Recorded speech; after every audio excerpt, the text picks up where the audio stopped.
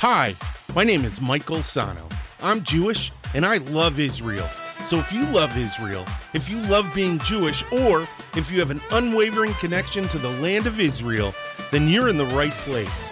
Welcome to the 12 Cities in Israel podcast.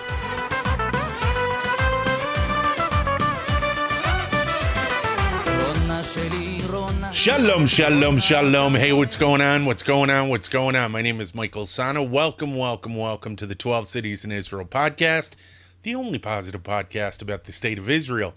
Hey, listen, if this is your first time watching this video on YouTube, hit the like button, hit the subscribe button, hit the notification bell.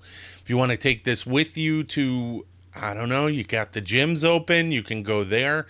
You want to go for a run, you want to listen to us in your car, you can download us on SoundCloud, iTunes, Google Play, Stitcher, TuneIn, and on Spotify. Okay, guys, hey, welcome to the show. This one is probably going to be one of the most important episodes that I ever do. It is... if you saw the title of it, you know this one is about Zionism. What is Zionism? That question is so packed. There are so many different kinds of Zionism, but they all boil down to the same thing. So what I'm going to do is I'm going to start. First off, I have a ton of notes. If you're watching this, you can see I have just tons and tons of notes. But I'm going to start off with reading exactly. And this is important because there are a lot of misconceptions about what Zionism actually is. And I'm going to let you know. I'm going to give you the definition of Zionism. So, Zionism, if I can read this, Zionism is both an ideology and nationalist movement among the Jewish people that espouses the reestablishment of and support for a Jewish state in the territory defined as a historic land of Israel, roughly corresponding to Canaan, the Holy Land, or the region of Palestine. Modern Zionism emerged in the late 19th century in Central and Eastern Europe as a national revival movement, both in reaction to newer waves of anti-Semitism and as a response to a Skala or Jewish Enlightenment. We're going to come back to that. Soon after this, most leaders of the movement associated the main goal with creating the desired state in Palestine, then an area controlled by the Ottoman Empire.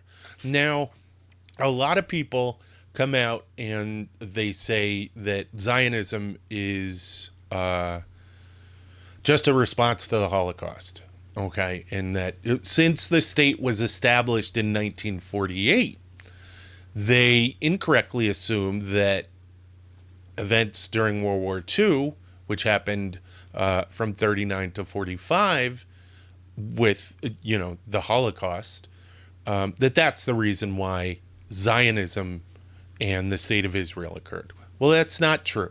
It's not true. It's not true at all. It's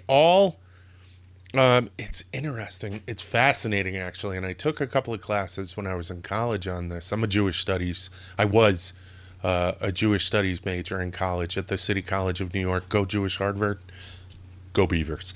And well, that's an interesting story. So City College of New York was called the Jewish Harvard because Jews couldn't get into Harvard, and that was a school that brought about some great Jewish minds, some great Jewish thinkers, poets, writers, political minds, all of that. But that's another story. We'll talk about that later. What we're talking about right now is Zionism. Now, where did Zionism? What is the core? We know what the core tenets are. What led to the development of Zionism? Well, that comes from, as they were talking about, the Haskalah movement. And I may be saying that incorrectly. Some of these terms, different professors pronounce it differently. So if I get it wrong, please just bear with me. The information's correct. So that concept of Jewish elevation of being better than what Eastern European, well, being better than what European countries' notion of what the Jew is and what the Jew could become became part of what's called the Jewish Enlightenment. The Haskalah, Moses Mendelssohn, and he was a prime mover in that movement. So from this, you got the concept and this group of writers who were the Maskilim, and the Maskilim were the people who looked to create this mythic identity for Jews. Not, and it's weird because when I say mythic, not mythic in the sense that it's all made up, but mythic in the sense of chest out, shoulders back, stand with your head held high. And this, of course, led to what I've referenced before, which is, and I love this phrase, masculine Judaism, which has what I guess what would be called a sexualized term, but it's not. It's because women could take part in masculine Judaism, and it was just the concept of working the land and being physically strong and self-sufficient and self-reliant, because in these places land ownership by Jews wasn't allowed. It just wasn't something that was ever going to happen. So these groups of people in the Haskalah movement and in these Maskilim, these writers, they got together and they came up with these ideas and these concepts for developing and moving Jews to a place where they could be safe. Because at the time, at the turn of the 20th century and prior to that, there were pogroms, massacres, where these armed groups would come in and slaughter and rape and just kill men, women, and children wantonly because they were Jews. Sometimes it was religious. You know, we're Christian, we're Eastern Orthodox, we're Catholic, we have to do this. And these pogroms go all the way back to, from what I've seen. They probably go back further, but they go all the way back to the Crusades, where the Rhine Valley had some prominent pogroms by Catholic crusaders leaving towards the Holy Land to liberate it. So nice of you. So pogroms and personal safety was something that was of paramount importance to these Jews living at this time. So with this history of deference to greater forces, they said, no, we want to be stronger than that. We want to be better than that. And of course, there were events that acted as catalysts to pushing the Zionist movement forward. One of them, the seminal moment for Theodor Herzl, was during the Dreyfus affair, when a French captain, I think it was a captain, French captain was accused of treason. He was a member of the High Command, and he was accused of treason for Germany, I think it was. And when it turns out it was actually a Hungarian guy who did it. Son of a gun. But that led him to write, and I have it here, that led him to write a pamphlet called Der Judenstaat, the State of the Jews. This was before he even wrote The Jewish State, which was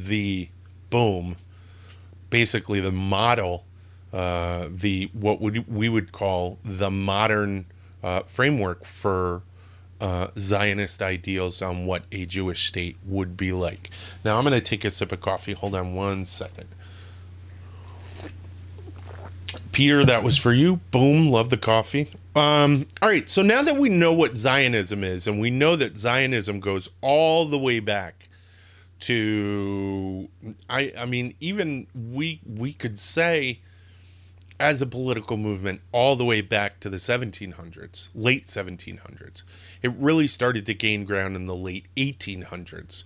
And a number of different Zionist streams or concepts or ideas on what Zionism meant to different communities. Now, you have to understand Zionism. Oh, that was hiccups from the coffee, sorry.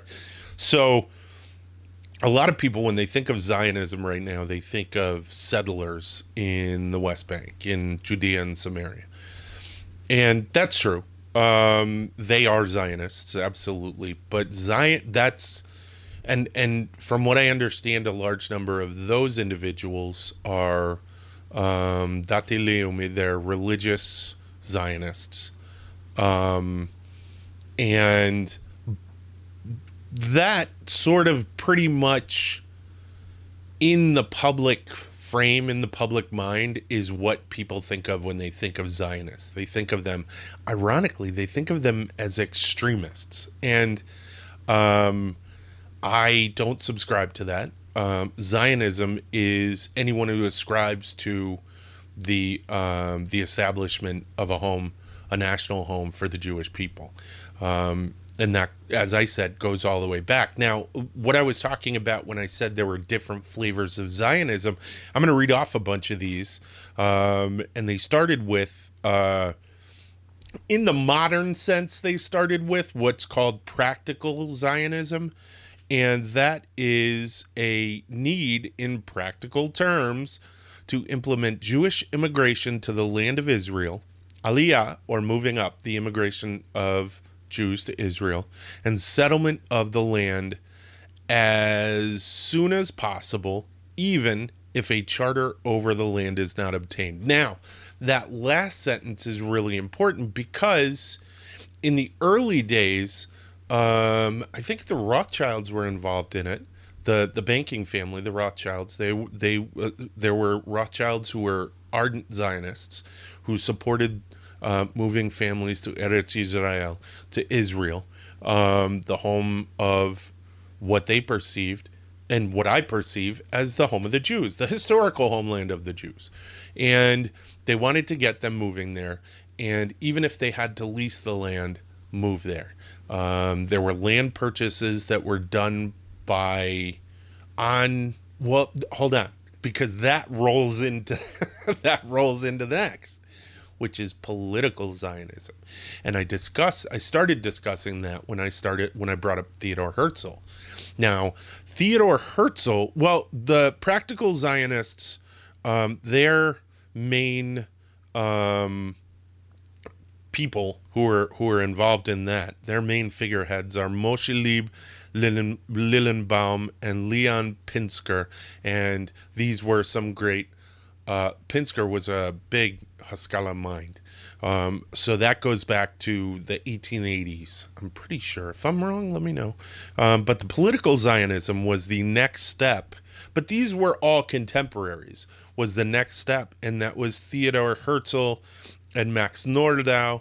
And they established the Zionist organization, the World Jewish Congress. And we're going to wrap this whole Zionism segment up with that. Now, Theodor Herzl, their approach espoused establishing for the Jewish people a publicly and legally assured home in Palestine. So what they wanted to do, they started by going to the Kaiser and asking him, I think it was the Kaiser. Was it the Kaiser? What's his name? Maybe it wasn't called I think it was, but he went and tried to get Germany to advocate on their behalf, and then he went and got Britain to advocate on their behalf, and that's where it was Britain who really came to the rescue and helped them out with that. And I'm not really going to talk about that right now because those are there are a bunch of British and UN documents. and they come later in the story, and we're going to talk about that because I am going to do an episode on pre-state Israel. The next one is synthetic Zionism, which I didn't even know was a thing, which was espoused by Chaim Weizmann. Hold on just one sec. Leo Motzkin and Nahum Sokolov. You have to be careful because some of these are Eastern European names, the W's or the V's and whatever. And basically, synthetic Zionism was just a bundling of practical Zionism and political Zionism. So those were the early, way back before we even got people into Israel. Then we move into the Zionism as it morphed over time, and not much time, like a couple of decades, into labor Zionism. Now, labor Zionism, I will say, existed at around the same time as these others, as social movements among socialist Jews in Poland and Lithuania and Russia to some degree, but the big hotbeds were Poland and Lithuania. And that was Nachman Syrkin, Ber Borakov, Chai Arlasarov, and Burl Katznelson. So it's interesting because the labor Zionism developed off of Moses, and it might be Moses Hess instead of Moses Mendelssohn. I may have had the Haskalah man wrong, but hey, whatever. We'll learn from our mistakes. So Moses Hess's 1862 work, Rome and Jerusalem, The Last National Question, advocated moving Jews out of Europe and into what was Ottoman Palestine at the time. And Ber Burkov, continuing on Hess's work, he proposed the creation of a socialist society that would correct the inverted pyramid of Jewish society. Now, you have to understand, Jews were living in shtetls at the time. They were living in a section of Eastern Europe that was specifically tracted out for them by the czars. They couldn't leave. They couldn't move. They could only get the jobs that were available, that were allotted. There were a certain number of jobs that Jews could have. One of the stories of one of these men was that they wanted to be a lawyer, but there were only certain number of slots for Jewish lawyers, so he became a doctor, which is hilarious that you could become a doctor. But I guess a doctor wasn't as elevated a status as it is today.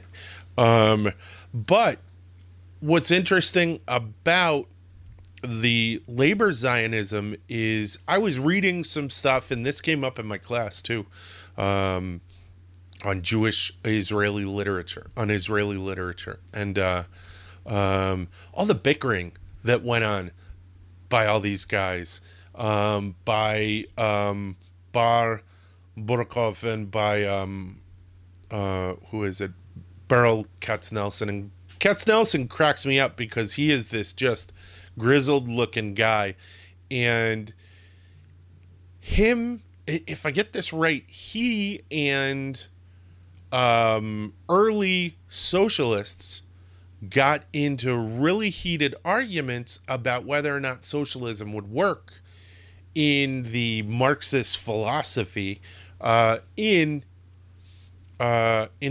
pre-state Israel, because there were no factories. There were very few factories. They didn't make anything. There was only agriculture. And Marxism was an industrialist, not an agricultural movement.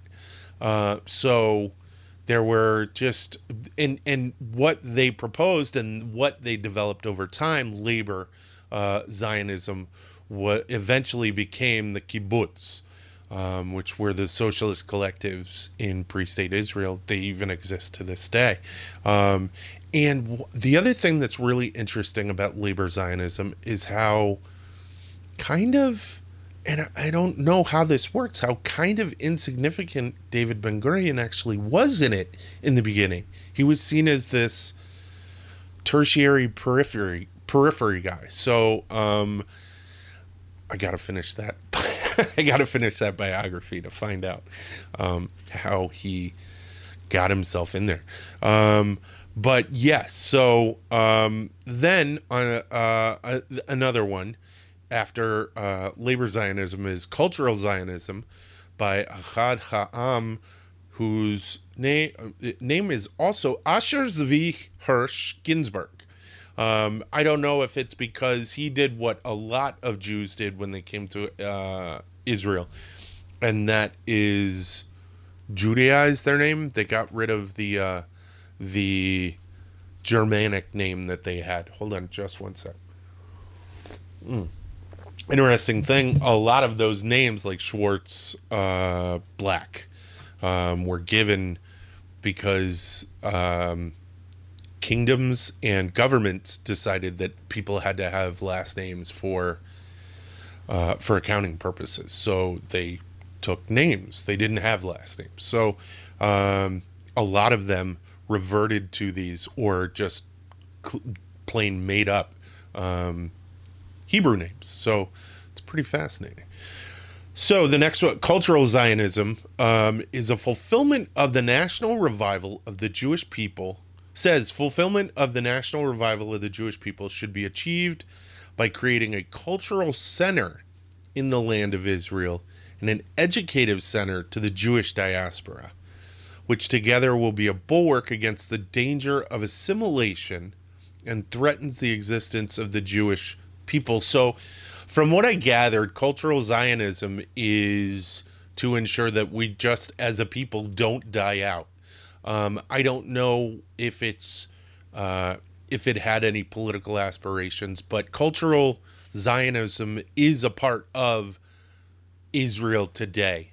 And I'm going to get into that because and is one of the things that the Jewish Agency and a lot of the arts and museums and historical structures that are in Israel do to this day. So cultural Zionism, and I'm going to talk about how all of these combine in the end. So the last three, so there's another one, and I'm gonna talk about that one before I talk about these last two, and that one is no, there are four. So I have revisionist Zionism. Now, revisionist Zionism, so revisionist history, revisionism is a weird term because if you use it the way revisionist historians say, well, that means you're changing history to fit the needs.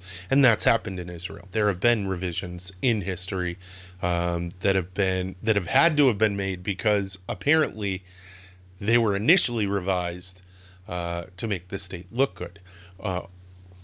Or there has been revision by Israel's enemies to make it look bad, saying they did things they didn't. But they've done things and said that they didn't as well. And we'll talk about that because that ties into revisionist Zionism, which is a revision of what Zionism originally was meant to be. And it emphasized the romantic elements of Jewish nationality and the historical heritage of the Jewish people in the land of Israel as the constituent basis for the Zionist national idea and the establishment of the Jewish state. So, in a nutshell, it is exactly what the Maskilim did, and where they elevated in the Zionist consciousness who they were, what they were. We are people who work the land. We are people who do this. But what's interesting is that elevation also happened in the labor movement.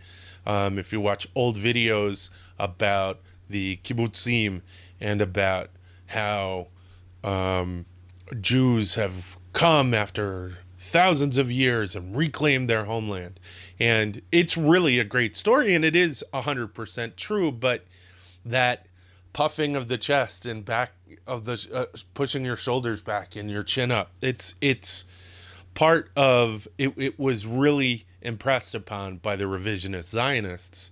They supported liberalism and particularly economic liberalism, and opposed labor Zionism and the establishment of a communist society in the land of Israel.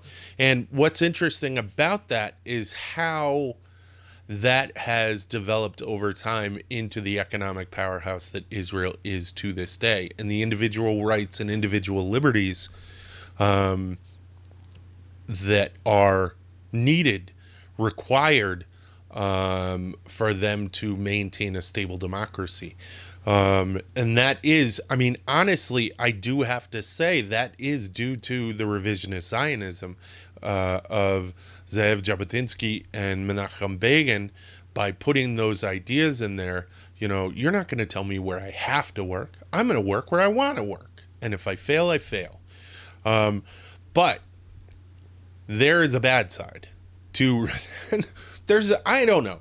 I guess there are people who subscribe to that, but there were people who also said, we like what you're doing, but we don't think you're doing it hard enough. One of the things that the revisionists advocated for, though, was, and I'm pretty sure this coincides with the 1929 massacre in Hebron, where the Jewish community in Hebron rapes, murders, all of that by their Arab neighbors. And it was instigated by the Mullah of Jerusalem.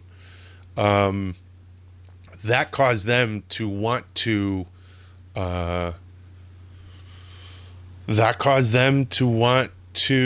push back, to fight back, to gain a militant aspect to their Zionism.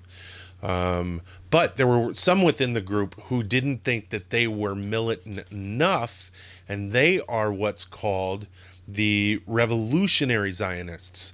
And I know that I'm pushing over this and I'm brushing over this. That's because I'm going to dedicate an entire episode to this. Now, the revolutionary Zionists, Avraham Stern, Israel Eldad, and Uri Zvi Greenberg were self-described terrorists. That's what they called themselves. And they advocated attacking Arab communities in response, retaliation, doing first strikes, and doing some really messed up things. They would assassinate other Jews. They assassinated the British. Their main issue and their main bone of contention was ensuring that there was a unbridled, unobstructed flow of Jewish immigration into Israel. And when the British released the white paper and kind of put a clamp on it, they went into overdrive. They were responsible. They say it's the Irgun who are responsible. Well, they were responsible for the bombing at the King David Hotel in Jerusalem. And what's interesting about that is originally Haganah, which was the Labor Party, Labor Zionists, Mapai and all of them, originally they said okay. David Ben-Gurion said okay. Golda Meir said okay. And then the Irgun, which were the militant arm of revisionist Zionism. So yeah, that's why there's got to be a whole episode. They said it's okay for the revisionists and the revolutionists to go and blow it up. And then all of a sudden they said, no, we don't support it. You need to stop. Lehi, which was the militant arm of the revolutionaries under Avraham Stern, the Stern Gang, they blew it up. And they were also responsible, apparently. No, they were. They were responsible. Them and the Irgun were responsible for a massacre on an Arab village, Deir Yassin. And there is, interestingly, some question as to whether or not actually Mapai, the labor, Ben-Gurion authorized it and then publicly denounced it. So there's a lot of blame. There's a lot, and we're going to go into that. I'm just trying to tell you about the different Zionism streams, but they are two of them, and it's important to understand that there are different flavors and styles of Zionism. The next one is, wow, go from that to this, religious Zionism. Now, religious Zionism was established by Yitzhak Yaakov Reines, the founder of Mizrachi, which is a organization that, if I've got this correct, that wanted immigration to the land of Israel, and by Abraham Isaac Kook, who is just an amazing guy, interesting story, and basically Jewish nationality and the establishment of the state of Israel is a religious duty to them, demanded and derived from the Torah. So it's a mitzvah, it's a commandment to move to Israel and to be a part of the state and to bring about the state, because he maintained that human acts of redeeming the land will bring about the Messiah. As their slogan states, the land of Israel for the people of Israel, according to the Torah of Israel. Now, I don't know how in depth they push for a religious state, or if they are just advocating for a Jewish state, on a state run by Jews versus a state run on the Torah. I don't know. I know they live their lives according to the Torah, and they would hope that the government would live according to the Torah. But I don't know. I have to go more deeply into that. And actually, that's a good idea for an episode. I'll do an episode on that. The other one and the last one is Reform Zionism, and the Zionist arm of the Reform and Progressive branch of Judaism. This is basically Zionism based on democratic principles.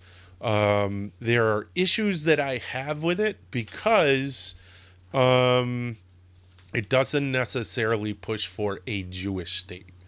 But I could be wrong about that. Hey, if I learned something new, I learned something new. But yeah, so there are so many different types of Zionism, and that Reform Zionism goes all the way back to, from what I understand, the 1800s, and purports to be in accordance with Reform Judaism and their ideas and goals for Judaism, and Progressive Judaism, which, again, in accordance with their ideals and goals. So all of these guys got together, and I only have a couple more minutes. I want to wrap this up. They all got together at the World Jewish Congress. The first one was August 29th to August 32nd, 1897. And in it, they adopted the Basel Program. And that is, Zionism aims at establishing for the Jewish people a publicly and legally assured home in Palestine for the attainment of this purpose. The Congress considers the following means serviceable: the promotion of the settlement of Jewish agriculturalists, artisans, and tradesmen in Ottoman Palestine, the federation of all Jews into local or general groups according to the laws of the various countries, the strengthening of the Jewish feeling and consciousness, meaning it's okay to be a Jew, be proud to be a Jew, preparatory steps for the attainment of those governmental grants which are necessary to the achievement of the Zionist purpose. And until 1917, the World Zionist Organization pursued a strategy of building a Jewish national home through persistent small-scale immigration, the founding of such bodies as the Jewish National Fund, Plant a Tree for Israel in 1901, a charity that bought land for Jewish settlements, and the Anglo-Palestine Bank, which provided loans for Jewish businesses and farmers. And in 1942, at the Biltmore Conference, the movement included, next page, please. The movement included, for the first time, and express objective of the establishment of a Jewish state in the land of Israel. So, what year was that? Holy junk. That was in 1942. So that was during the Holocaust. They made that proposal. Now, the 28th Zionist Congress, meeting in Jerusalem in 1968, they adopted the 5 points of the Jerusalem program as the aims of Zionism today. And they are the unity of the Jewish people and the centrality of Israel in Jewish life. Boom. Ingathering of the Jewish people in its historic homeland, Eretz Israel, through Aliyah from all countries. So, bringing Jewish people to emigrate to Israel, their historic homeland.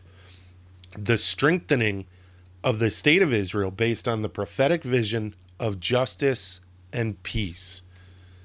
Preservation of the identity of the Jewish people through fostering of Jewish and Hebrew education and of Jewish spiritual and cultural values.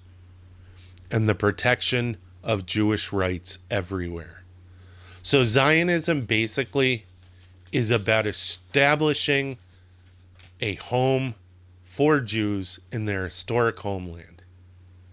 And that, whether right or wrong in their application of it, is what all of these groups of amazing men and women who have worked tirelessly, some at the cost of their lives, to bring a safe haven for Jews everywhere and to bring them home. And as always, next year, Jerusalem became a reality. Wow, that's so cool. Oh, I got chills. Woo. So, all right, that's it. We went a little bit over. I'm a little moved. This was such a cool episode. I really got to flesh out Zionism, and I wound up going on a little bit of a couple of side trips, just because there's so much information and it is such a hilly journey, with so many turnoffs with scenic views. I don't know. All right, that's it. Thank you so much for joining us. Thank you for being part of this episode and learning everything that you could about Zionism. If you like this video, please give it a like, subscribe, and hit the notification bell if you want to get the brand new episodes when they come out. If you want to take us with you, as I said before, you can find us on SoundCloud, iTunes, Google Play, Stitcher, TuneIn, and on Spotify. Also, definitely check out our social media. You can find us on Facebook, Instagram, and on Twitter. And on Instagram and Facebook, I think even on Twitter, I'm putting out all of our 12 Cities in Israel Modern Hebrew stuff. I finished the Aleph Bet deck, and the video is being edited right now for our Kickstarter campaign. So if you're interested, please be an investor in this wonderful opportunity to teach people the modern Hebrew language. All right, that's it. Thanks a lot, guys. Toda rava, lehitarot ve yalla bye.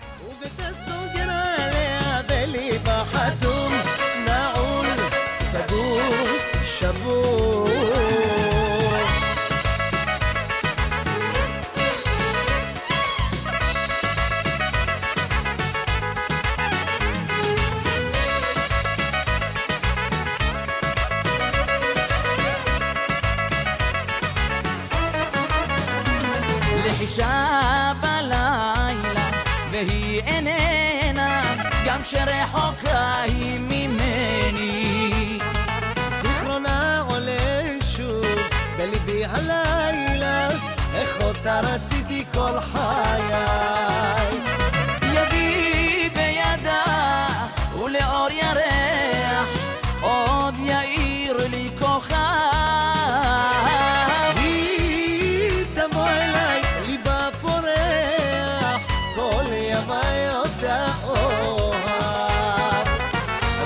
ביקשתי